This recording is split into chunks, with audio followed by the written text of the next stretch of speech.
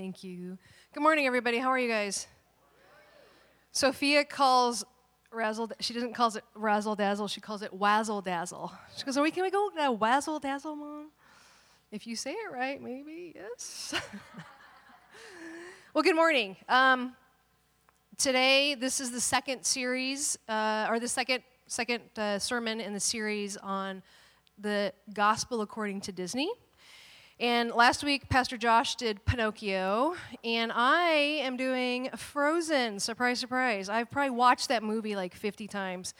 We own the soundtrack, we own the digital version, we own the Blu-ray version, and the regular DVD version. But before I get started, I want to say a big thank you. Can Crystal and Patrick just wave your hands back there? I just want to say thank you, because these folks make what happens up here work. And so I just want to say thank you. Thank you for all your work, and Larry too, Pastor Larry. Thank you too. Okay, anywho, so Frozen, and let me just say this too real quick. Maybe you're like, I don't know about looking to Disney for spiritual truth, but this book that Pastor Josh got for the staff to read, it's called Faith, Love, and Pixie Dust. And it talks about the Judeo-Christian roots in Walt Disney's empire and kingdom, and his movies, actually. He was raised in a very strict Protestant home, and so he wasn't too keen on religion. However, he embraced a lot of the teachings of Jesus. He resonated with them. He's like, yeah, amen to that. So when we pull out these, and this tradition has been carried on. Frozen is it's part of the new Disney. It's called the new Disney. This tradition is definitely in the movies that we watch now. So I just want to let you know we're not reaching for straws and being like, I hope this is gospel stuff. Okay, good. Phew-wee. But there is inherently gospel written into the Disney movies. So. All right, well, let's get started. So we're looking at Frozen. And Frozen, for those of you that haven't seen the movie, and I hope you have, because there's going to be a few spoilers. So Frozen is it's loosely, and I mean super loosely, based on the Snow Queen. And by loosely, I mean they took the idea of this snow person and then gutted it and filled in everything else. Okay. There's two sisters at the core of the story, and they, one of them, Elsa, has secret gifts and abilities. Like, she can make snow stuff, right? Okay, so when she and her sister are playing one day, there's Anna and Elsa. Anna accidentally gets hit by a bolt of ice, and it knocks Anna out. And so Elsa is devastated by this. So her parents, who are the king and queen of Arendelle, they're like, we're going to deal with this. And how we're going to deal with this is we're going to teach you how to hide your gift and conceal it. And one of the main triggers for Elsa is fear.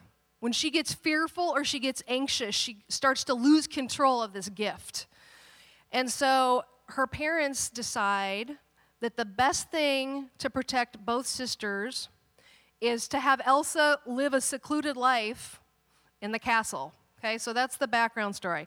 And then, unfortunately, the parents pass away, so the throne is passed to Elsa. And she decides, this is not for me. I'm not into this. I want to be free and practice my ice sculpting skills up in the mountains. So she runs away. Her sister Anna chases after her, and there's all kind of stuff that ensues. And we'll get into more of that later. But that's just kind of the rough layout of the story. All right, what I want to talk about, though, is I hope that's Jesus calling. Is that Jesus calling? If you do have phones, please put them on silent, because I don't need help getting distracted. I distract myself when I'm up here. All right, so there are 4 key issues that we're going to look at related to love. And maybe you're like, this is a Disney movie, and we're going to look to Disney to talk about what true love is. Yes, we are. We are. One of the key things, I think, so this movie Frozen talks about what true love is from various aspects. And what's interesting is that this is a departure from the typical boy meets girl, because there are boys that meet girls in this.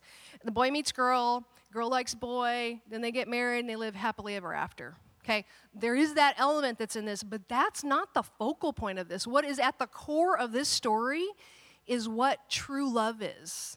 And it's very refreshing. I know you guys are just like, oh, Meko, you're so like this. But it's just nice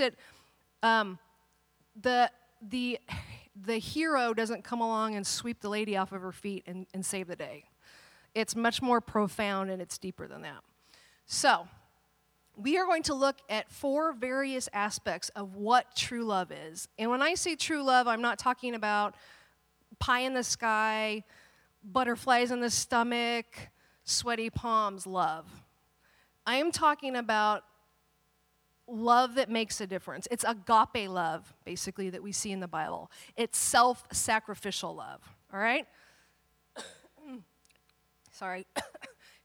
Hairball. All right. So I've seen Frozen probably literally like 50 times. Way too many times. Just way too many times. But there's some really good things to it. And, all right, so one of the first points is that true love demonstrates loyalty and faithfulness. And the story does this by kind of comparing and contrasting the 2 love interests. So you have Princess Anna, okay? She meets and gets engaged to Prince Hans, Prince Hans of the Southern Isles. And he comes to the coronation event, her sister's coronation event.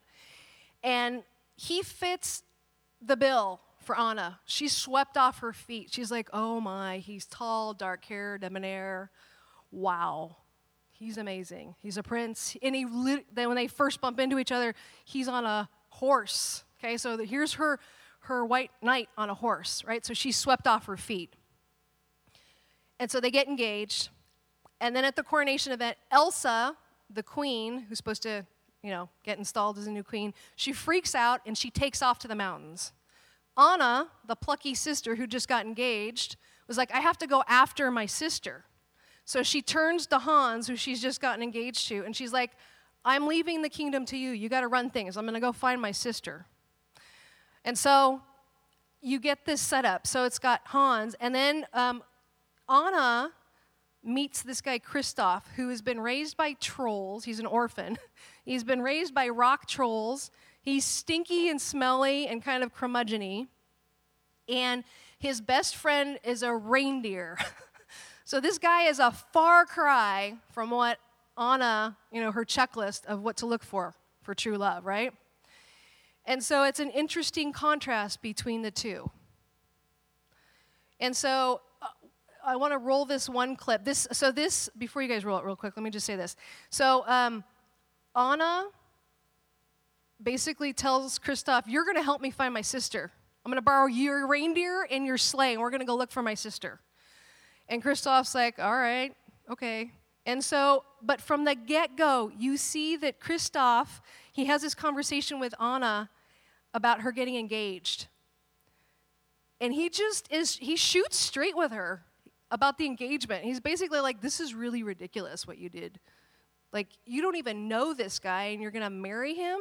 And she's like, well, it's true love when it's true love. And he's like, no, that's not true love.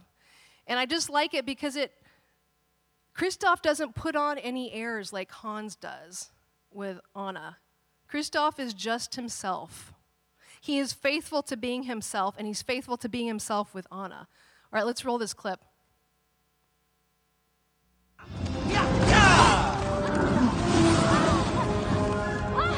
Hang on. We like to go fast.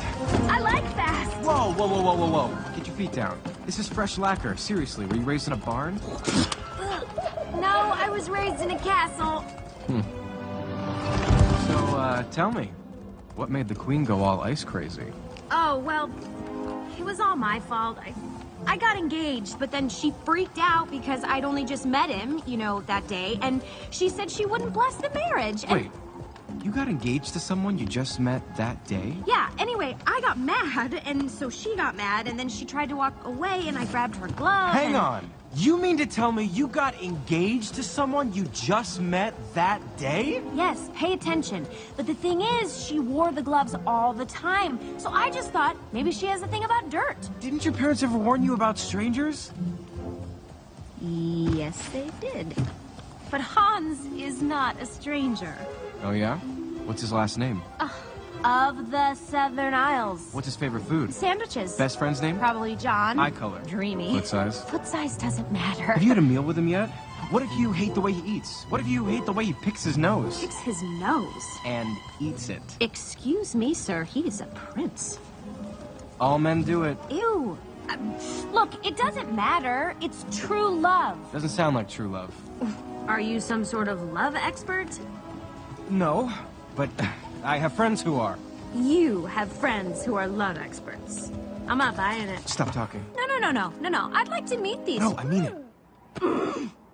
Shh.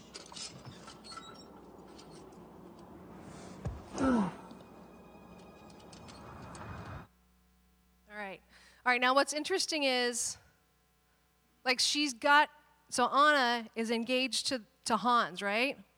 Well, who's next to her tracking down the sister in, like, this snowstorm? It's not her fiancé, it's Christoph. And this interaction here typifies their relationship throughout the rest of the story. Christoph is the one that is leaping off of snowy cliffs with her. He's the one that's fighting back an evil giant snowman called Marshmallow that Elsa has created. I mean, he's the one that's next to her in the muck of everything. He never leaves her side. He's next to her the entire time. Hans is nowhere to be seen. And there's just this kind of like chesed love. I've spoken on this before. This faithful devotion where you're like, I am next to you and I'm not leaving. All right. Let's look at 1 Corinthians, because 1 Corinthians 13, this is the love. These are the love verses. And this talks about this unrelenting stick-to-itness that true love exhibits. Love does not delight in evil, but rejoices with the truth. It always protects, always trusts, always hopes, and always perseveres. Before I go on, in the movie, what we don't get to see is they're being chased, Anna and Christoph, by these ravenous wolves, right? And they're scary. They freak me out. They got these beady eyes, and they're like giant. So they're trying to eat Anna and Christoph. And Christoph, without even hesitating or having to think about what he does, he gets Anna, he tosses her and puts her on the reindeer, and he cuts the reins, because they're coming to a chasm, of course, that they have to leap over or they're going to die and get eaten by wolves. They're either going to crash and plummet to their death, or they're going to get devoured by these creepy wolves. And so he takes Anna and he throws her on there. And he tells his reindeer, Sven, he's like, Sven, take her across the ravine. So he jumps across and he saves her.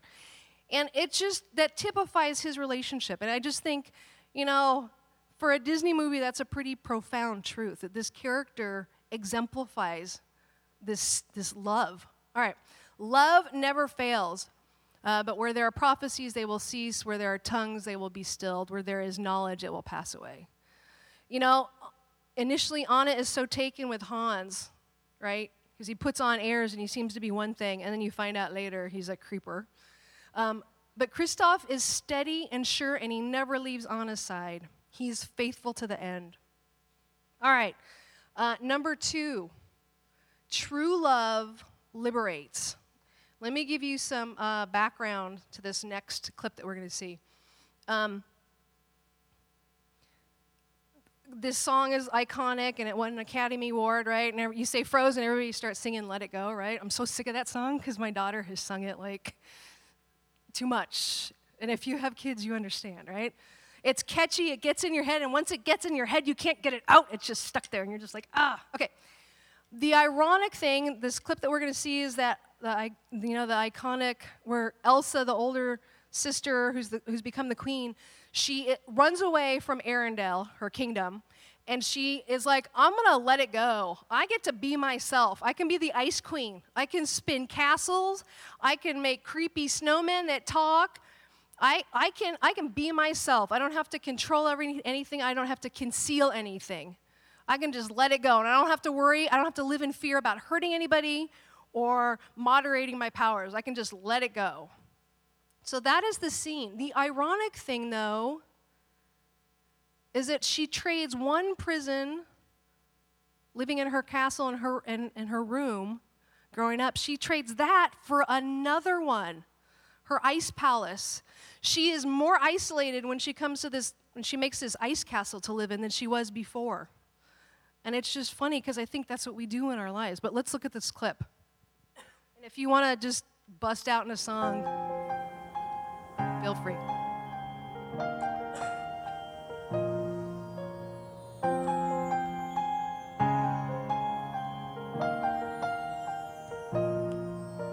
The snow glows white on the mountain tonight, not a footprint to be seen.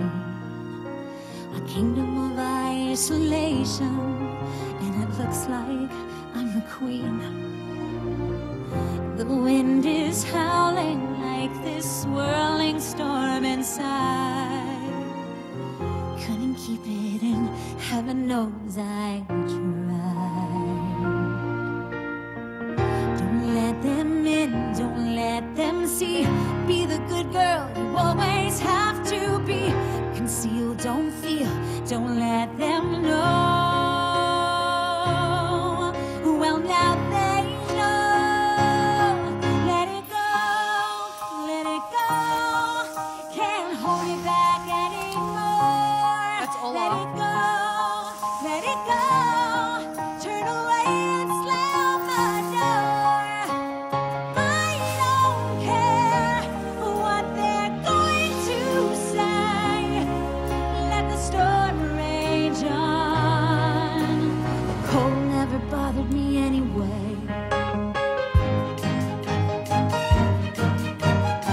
It's funny how some distance makes everything seem small. And the fears that once controlled me can't get to me at all.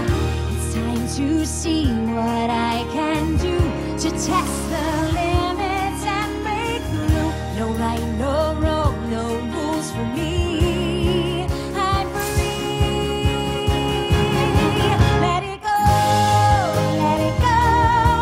I am one with the wind and sky. Let it go, let it go. You'll never see me cry. Here I stand, here I stay. Let the storm rage on.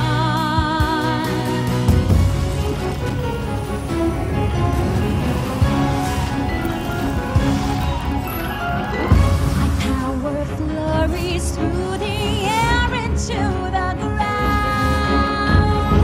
My soul is spiraling in frozen fractals all around. And one thought crystallizes like an Okay, icy we can- blast. Thank you. I mean, this goes on for another 2 minutes. So, do you guys have this song stuck in your head now? You will. I want you guys to see, though, just her joy and exuberance, right? And she's building this huge castle. And it seems like it's a great thing, and she's super happy. But she's still a prisoner. Because what forces her, what compels her to go and be isolated like this is her fear of having to live a controlled life back down in Arendelle, and she's fearful that she's going to hurt more people with her powers. So fear is her motivation. And there's a later part in the movie when Anna, her sister, comes to visit her and is like, please come back home.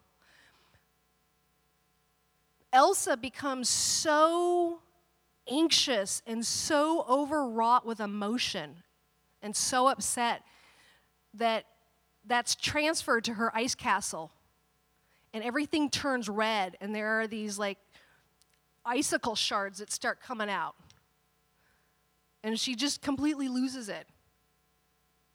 her fear controls her.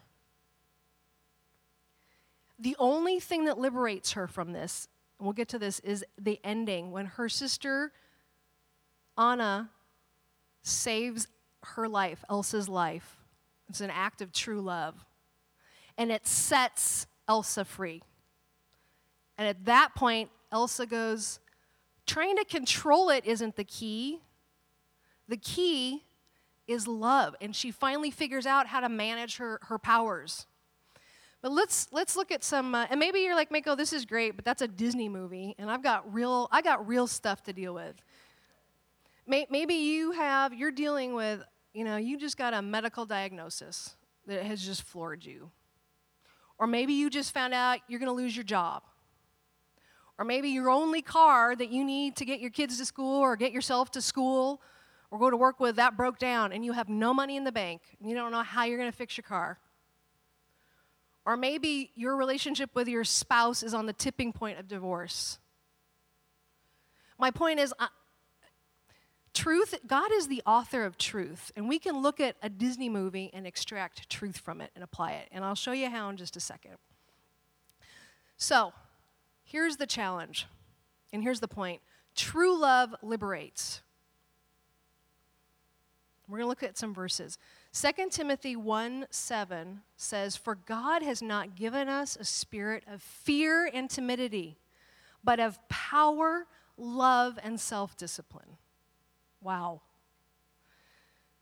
1 John 4:18a says, "There is no fear in love, but perfect love casts out fear." If we know that we are so completely and utterly loved by God himself, and that he knows when we lose a single hair on our head, how can that not change us on the inside? And I know life is tough, and you're like, but you don't know what I'm going through. I probably don't, but I've had lots of conversations with lots of you, and I know that lots of you guys are going through tough stuff. But guess what? There's good news. Let's look at Romans 8:15. "The spirit you received does not make you slaves, so that you live in fear again. Rather, the spirit you received brought about your adoption to sonship and daughtership, and by him we cry, 'Abba, Father.'" So when we said, "Yes, Jesus, come into my heart, I accept you," guess what that did? We lost the fear. And I know it's tricky sometimes because we're like, have you seen my situation? Do you know what I'm going through? But sometimes what we have to do is we have to walk in the blessing. We have to walk in the calling. And let me explain it to you. Okay, so I shared with you guys a couple years ago, I had a bunch of concussions that I just gave myself because I was such a klutz, right? I got 5 in a year and a half. And then one night, when we're setting dinner, I'm literally putting silverware on the table. I pass out. Like there was no warning sign, no nothing. I just pass out. We go to the doctor. My neurologist drops me. I find out that he's dropped me as a patient through the pharmacy. They're like, "He's not your doctor anymore." I said, "I just saw him on Tuesday." This was like a Friday. I said, "I don't understand." They're like, "He dropped you as a patient." I'm like, "Oh, well, that's good news to know, because I just passed out and I have no doctor to treat me." And I remember I was so terrified. We didn't know what was going on. We didn't know why I was passing out. I had my driver's license taken away, which totally blew chunks. I was so not happy. It was like Friday this happened. I got to see a doctor, and I found a new doctor a little while later. She's like, "I'm sorry." It was like on a Wednesday. She's like, "I have to pull your driver's license." So I'm passing out, we don't know why, and I can't drive. I'm like, "Oh my gosh, And I'm on 8 medications at this point to manage my headaches and all my other junk from the concussions. And so I remember I was literally a drooling idiot. Like my mom had to come take care of my daughter while Josh went to work because I just couldn't function. And I literally just drool. And I remember laying in my bed. I had the covers pulled up over me. And I thought, this is not, I'm not happy, God. I'm not in a good place. I was very depressed, and I was just in despair. I was just like, what, am I going to have brain surgery? Am I ever going to be able to take care of my daughter again? Like, it was just horrible. And I just remember God, I remember this very clearly. I'm just laying there in a ball with the covers over my head. I haven't showered in 3 days, so I'm stinky and nasty, but I don't care because I'm so miserable.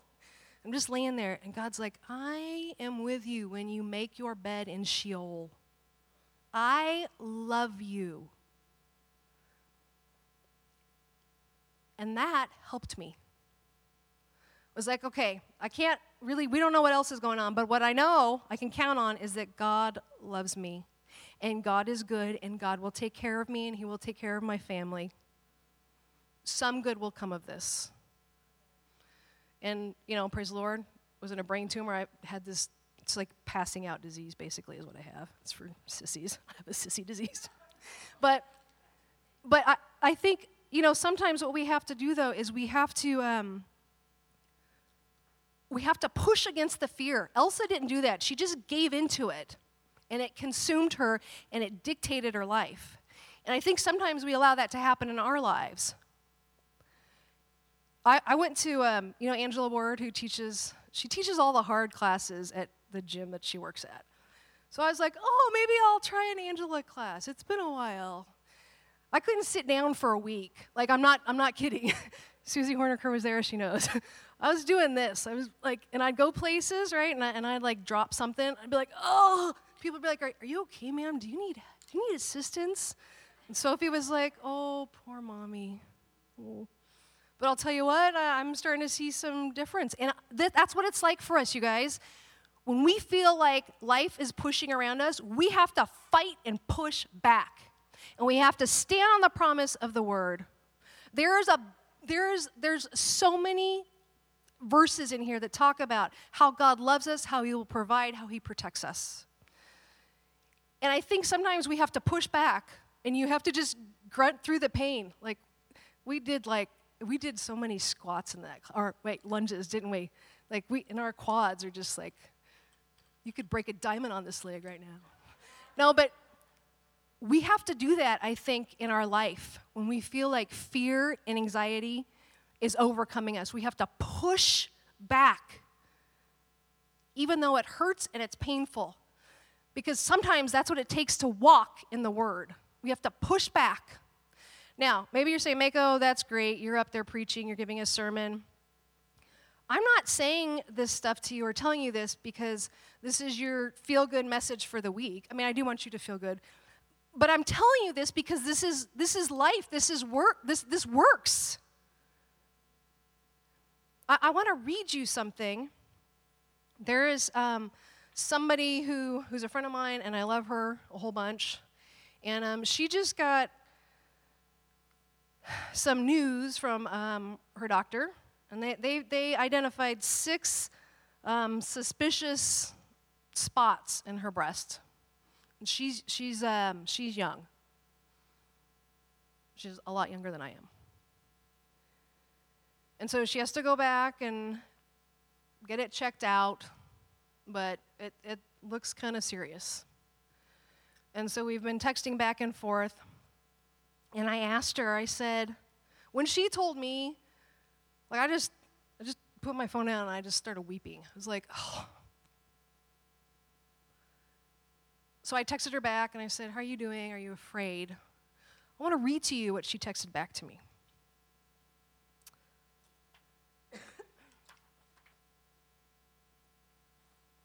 Sorry, hold on.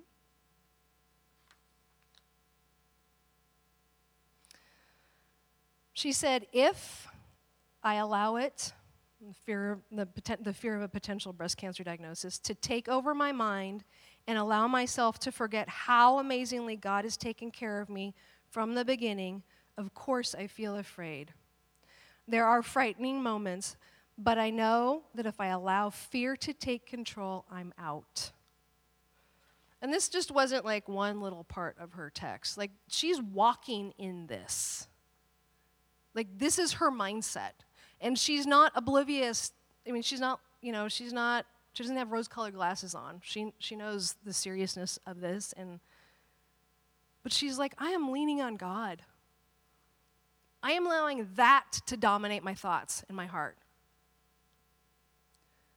And so I just encourage you guys, if this young person, she's not a, a more mature Christian. As far, she's not one of our spiritual oaks that's been around and gone through, a whole lifetime of stuff. And yet she has the spiritual maturity to assume this posture. Because she knows that she has a God that loves her passionately and tremendously. And he will not fail her. And I just wonder if we lived like that, or if we encouraged others to live like that, how would it transform our spiritual walk? Excuse me. All right. Number 3, true love is extravagant. By extravagant, I don't mean you dropping $100 bills everywhere. Oh, that's nice. Or you're buying diamond rings. True love doesn't count the cost. Okay, we're going to watch this clip. And in it, Anna, who's the younger sister, has been freeze blasted in the heart by her sister Elsa. When Elsa loses it, she just freaks out, right? Fear overtakes her and anxiety, and Elsa accidentally, she freaks out, and so, her ice castle turns red, and there's all these shards, and there's this ice storm. Well, one of those things hits her sister Anna's heart. And once you have a frozen heart, you're done for. Unless there's an act of true love that can break that. All right, so, bless you. Christoph, who is, was alongside Anna trying to find Elsa, right? Christoph, who at this point really does love Anna, and Anna loves Christoph, but she doesn't realize it because she's still taken with Hans. They think the act of true love to break the spell is if Anna gets a kiss from Hans, her fiancé of a couple hours. And so Christoph rushes Anna back to the castle to get a kiss from Hans, thinking that will break the spell and that Anna will be able to live. Well, Hans turns out to be a real tool, and he is like, I'm not going to kiss you, and also I'm just going to let you die here in this big room in this castle.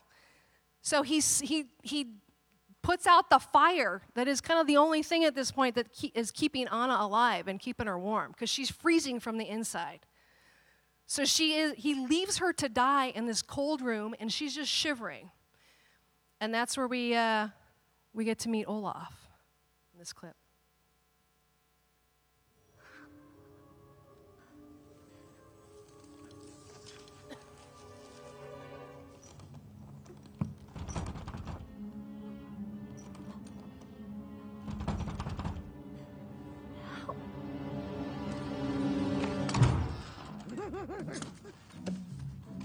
Anna! Oh, no.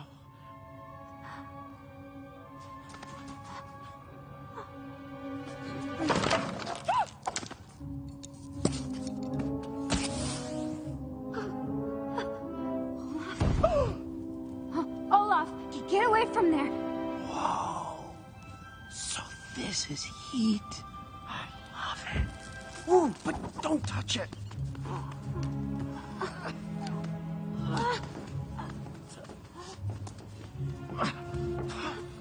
So, where's Hans? What happened to your kiss? I was wrong about him. It wasn't true love. But we ran all the way here. Please, Olaf, you can't stay here. You'll melt. I am not leaving here until we find some other act of true love to save you. Do you happen to have any ideas? I don't even know what love is. That's okay. I do. Love is putting someone else's needs before yours, like, how Christoph brought you back here to Hans and left you forever. Christoph loves me? Wow, you really don't know anything about love, do you? Olaf, you're melting. Some people are worth melting for.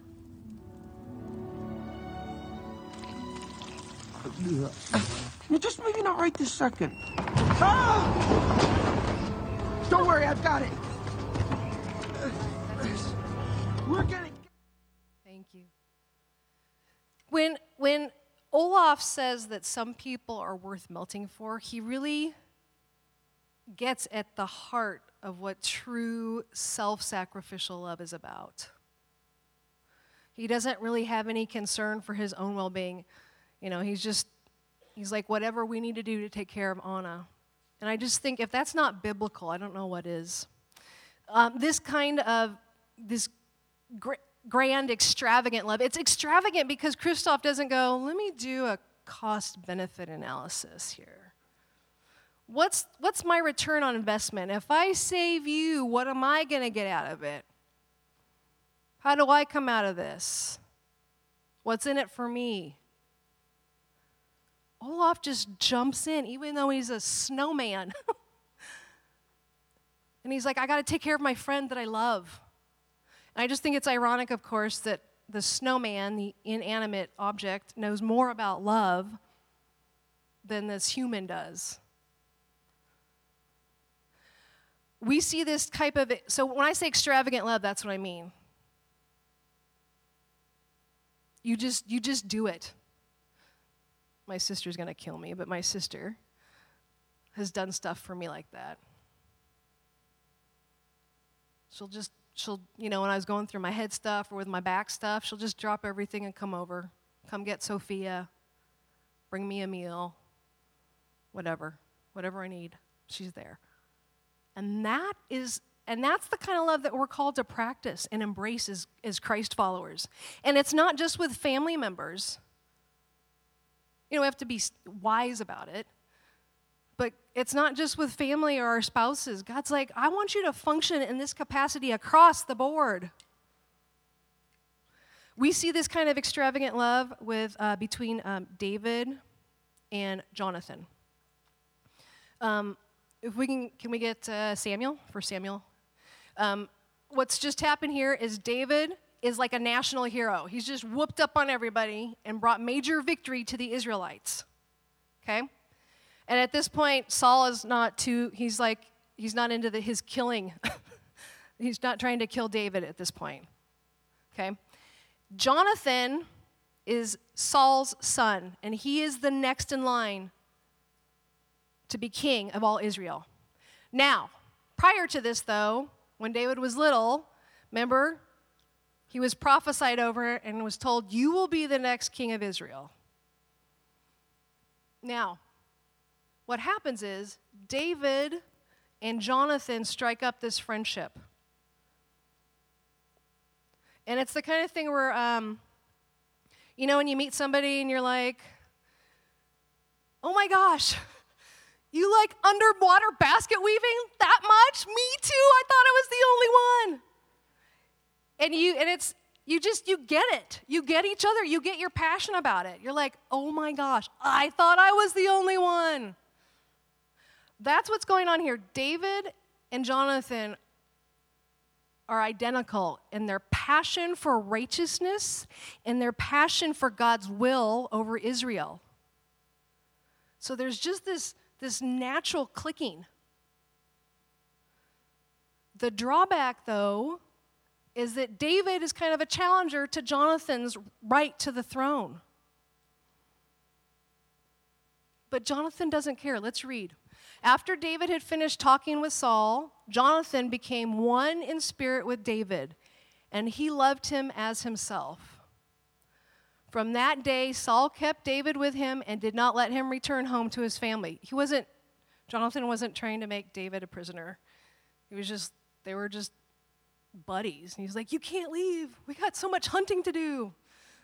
And Jonathan made a covenant with David because he loved him as himself. Now, what's interesting is this is a unilateral covenant, meaning it is only binding on Jonathan. Basically, Jonathan has bound himself to David. He's like, I commit myself to you. in chesed love. Do you remember that? It's that undying, the world could be against us, but I'm next to you. And this is key. This is the extravagant love part. Verse 4. Jonathan took off the robe he was wearing and gave it to David, along with his tunic and even his sword, his bow, and his belt. This is not a bathrobe that Jonathan is wearing. These are the regal, royal garments of the future king of Israel. He takes it off and he gives it to David. And it's not like, here, you can try my cloak on. He gives it to him. And then he gives his tunic and his sword and his bow and his belt. He gives it all to David. He doesn't hold anything back. Because Jonathan loves David. He's like, this prophecy was given over you. I want to see what's best for you. And he does that. So Jonathan lays down his right to the throne, and he gives it to his best friend. It's extravagant. Let me give you a personal example. A couple of years ago when we got our dog Jackson, we got a phone call. It was on a Wednesday night, because it was Wednesday night Bible study. And we got a phone call from our neighbors, Liz and Lalo. And they're like, you guys need to get home. Something's really wrong with your dog. Jackson was up against the chain link fence that's in front of our driveway, and he was just convulsing. His eyes were rolled back in his head, and he had foam coming out of his mouth, and he was not responsive. And this was, I had had fertility issues, and we couldn't have a baby. And so we're like, our dog is our baby. Fine, we'll have a furry baby. That's fine. So Jackson was our baby. So we see Jackson like this. Josh gets home before me. Lalo, who has to get up at the crack of dawn on Thursday morning, comes with Josh to the ER, the animal ER. And he's like, I will stay with you. Josh is like, there's nothing, it's just a waiting game at this point. And by this time I had gotten to the vet place. And it was really, they're like, you should probably just come say goodbye to your dog, because he'd gotten into rat poison. And so they're like, it doesn't look good. We've pumped his stomach. We're doing an IV, but he's not really responding. And so you should probably just come say goodbye. And do you know Lalo didn't leave? He stayed there for hours with us. This guy had to be up the next day early, like at 4 a.m. We couldn't pay him to leave. He's like, no, I'm staying here. I'm not going anywhere. And that's what I mean by love is extravagant. True love is extravagant. Lalo wasn't like, well, I have to get up really early. I don't know. Okay, you guys are good here. All right, I'll see you later. He's like, no, I'm staying with you. I am by your side. And he wasn't like, you got to get me dinner, and then you have to agree to take my animals to the vet. There was no bartering. There was none of that. He was just like, I'm here. I'm not leaving. You can't get rid of me. That is what I mean by extravagant love. All right. Point number 4. True love is an action, not a feeling. And that's what I think this movie so vividly illustrates, is that you see the love that is a feeling between Hans and Anna, right? It's completely superficial and giggly and goofy, which I know you need to have that in the beginning stages of love. To be googly-eyed and all, butterfly in the stomach. But it's not real what Hans and Anna have. It is superficial. And it's ridiculous. There's a song that they sing together that talks about how they can finish each other's supposed to be sentences, but they say sandwiches, which kind of illustrates the ridiculousness of the relationship, right? We see who is by Anna's side throughout the movie, looking for Elsa, and it's not Hans, it's Christoph. And we see this, this idea is reiterated time and time. Olaf doesn't just say, oh, Anna, I'm sorry you're dying. Let me give you a cold hug. Sorry about that. life stinks, sorry. No, he does something. He starts a fire for her. Kristoff, he saves Anna's life a couple times. So in this movie, true love is an action. It's not a feeling. There's action. When you say you love somebody or you love somebody, you do something to prove it. And I think it reaches the pinnacle when, at the very end, when Elsa is saved by Anna. And let me set this up for you just real quick, and then we'll watch the clip. So basically, all the major characters are coming onto the ice. Anna is on the ice because she's trying to reach Kristoff, who's coming towards her, who figures out, I need to kiss her. That will save her because we really love each other. That's an act of true love. And then Olaf is on the ice just for comic relief. And then Elsa has, I think, just busted out of prison. And then Hans, though, has just told her, you killed your sister. You gave her an ice-cold shot to the heart, and she's dead. You killed her. It's your fault. So Elsa is on the ice, and she's despondent. She doesn't care what happens next because she's just lost all hope. The very thing that she didn't want to happen happened. She killed her sister with her powers. And then you have Hans, the evil tool. He thinks he has gotten rid of Anna, right? Anna's dead because she died of a frozen heart.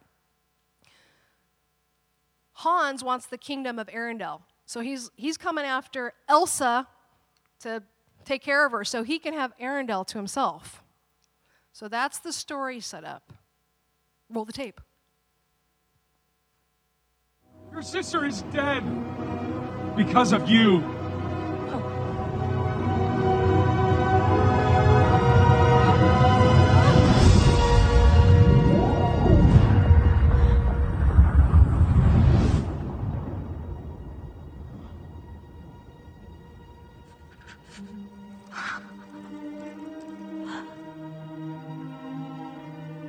Kristoff? Anna!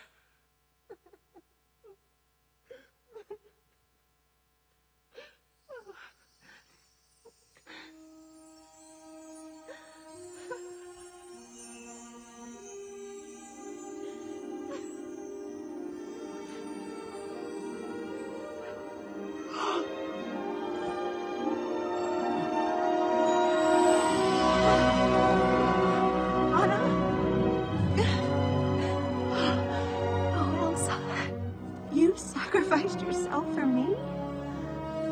I love you. If that's not a page taken out of scripture, I don't know what is. So Anna, you can see she's looking at Kristoff. She's like, if I get the kiss from Kristoff, I'm going to live. But then she notices out of the corner of her eye that Hans is about to end Elsa's life. And Anna makes a conscious decision to use her last moments to take that blow so her sister doesn't have to. She makes a choice to sacrifice herself.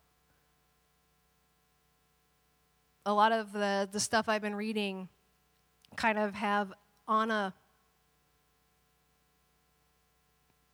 she represents Christ. She's a Christ figure.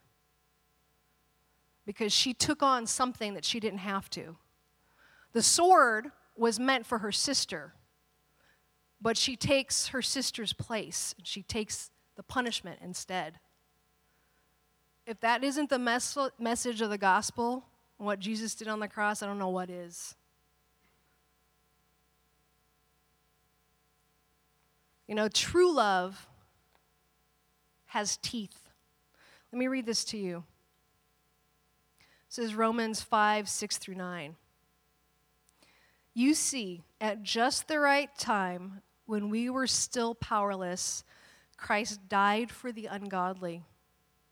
Very rarely will anyone die for a righteous man, though for a good man someone might possibly dare to die. But God demonstrates his own love for us in this. You see the word? Demonstrates? That's got action, that's got teeth to it.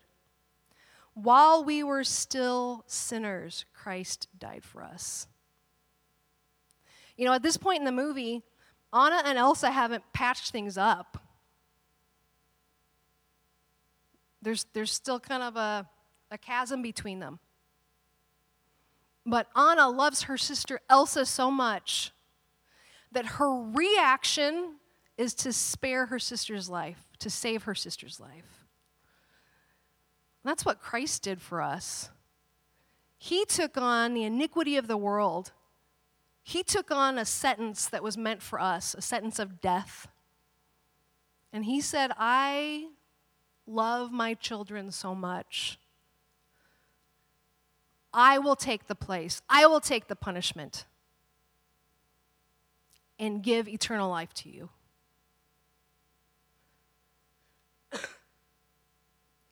There's another verse I want to read to you. It's 1 John 3:16, and we all know it. This is how we know what love is. Jesus Christ laid down his life for us. It doesn't end there, though. There's a command. And we ought to lay down our lives for our brothers and sisters. You see, I read that verse earlier about being adopted into the family of Christ, right? Well, that means that there's got to be a family resemblance, right? We're supposed to look like our Father. And that means demonstrating a love that can move mountains, a love that is unrelenting, a love that you can count on, a love that has teeth to it. Not a fluffy kind of poops and giggles love, but a love that says, I will stick with you when the chips are down. I will stick with you. I will abide with you. Because that's what God has done for us. Can I have the band and ushers come up? Let me read you this quote from this British guy named Oswald Chambers. I don't know if you guys have heard of him. He has a devotional and just has a lot of keen insight into spiritual matters. He wrote, "The knowledge that God has loved me beyond all limits will compel me to go into the world to love others in the same way." And I just pray that we get that the love that we're called to practice isn't superficial, it is sacrificial, it is extravagant because it costs us. It's not convenient, and it's not easy. But God's like, I did it. Jesus says, I did it. I loved you so much. And that's what we're called to do. I encourage you guys this week. Maybe you don't have an Anna in your life that can kind of come alongside you and encourage you. Or maybe you do. Maybe you're like, life is great right now. Then I encourage you to become an Anna to somebody. Show somebody what true love is. And a lot of times that has to start with our families, right? Or the people that we work with, the people that we don't like, that bug us or annoy us, or we annoy them. But God's like, you know what? I did this for you guys. You are called to look like me. We are called to be more Christ-like. And that doesn't mean that we go to church on Sundays and Bible study on Wednesday and give to the poor and go to the food bank. It means that we act Christ-like. And that, if you boil it down, is about sacrificial love. Let's pray. Jesus, we know that you are it when it comes to love. And that you have such a ferocious love for us that you died on the cross, that while we were still in the pit of Sheol, wallowing in our sin, you said, I want to redeem these people. I love these people with an everlasting love. God, I pray that this week that wouldn't cease to be knowledge and that it would become wisdom in our hearts and wisdom to motivate us to live differently. God, we love you for first loving us. Pray that you'd bless this offering and just go with us the rest of this week. We love you so much. In your name, amen.